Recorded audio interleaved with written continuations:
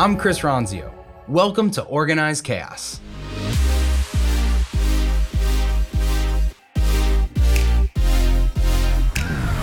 One of the most common questions Chris gets asked is what to document first. This audio is from a guest appearance on the Elite Entrepreneurs podcast with Brett Gilliland. Thinking about organizing work and documenting processes and making it transferable to others through, whether it's through a system like Trainual or some other way, what are the first steps that people need to take to be able to get this going? Yeah, so it sounds daunting. If you've ever been to a webinar, read some kind of book, and people say, you need process, you need standard operating procedures. You think about this project as something you want to accomplish all at once. You're like, this quarter, my business is getting SOPs, right? And everybody has had those like light bulb moments where I'm going to just knock it out. The reality is that this is something you do over time for the business, and you're going to reevaluate this all the time. And what you want to document, what you create process for, is what you want to delegate. It's the thing that you want to train someone else to do. And so the first step is to take inventory of your business today and figure out, what does everyone do here? What are all the roles in my business? What are all the responsibilities in the business? And then where are the things that are shifting a bit? Like what do I want to come off my plate? Or when I meet with my direct reports, what are the things that they don't want to do anymore?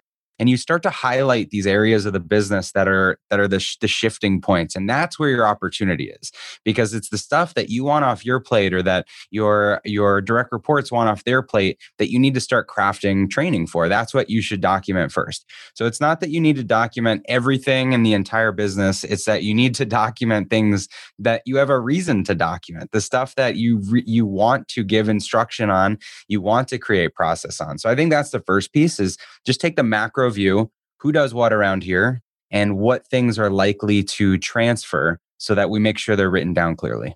Okay, I like that point a lot. And maybe to go along with that, would you say, because I've heard you talk about this even recently, that in some areas of the business, there may be there may be performance disparities, right? You have team members like a sales rep, for example, who's doing it really well, and other sales reps who don't do it as well. Those are probably areas where we could consider up-leveling the team through understanding what process works.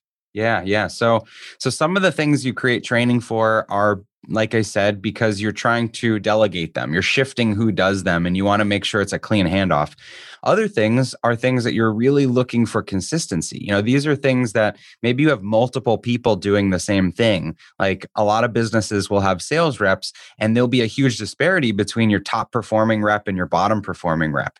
And it may not be totally their fault. It may be something that as a business you can really control and guide by understanding what's the difference. How do they do it? Has person A do it? And how does person B do it?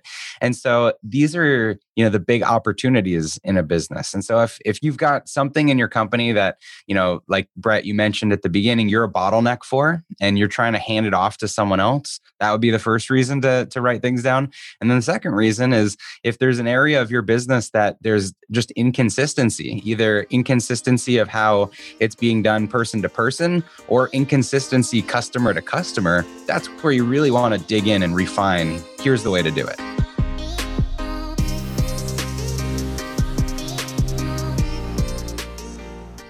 Hey, thanks for listening to Organized Chaos. If you like this episode, be sure to subscribe or leave a review and share it with anyone in your network that you think could use the information.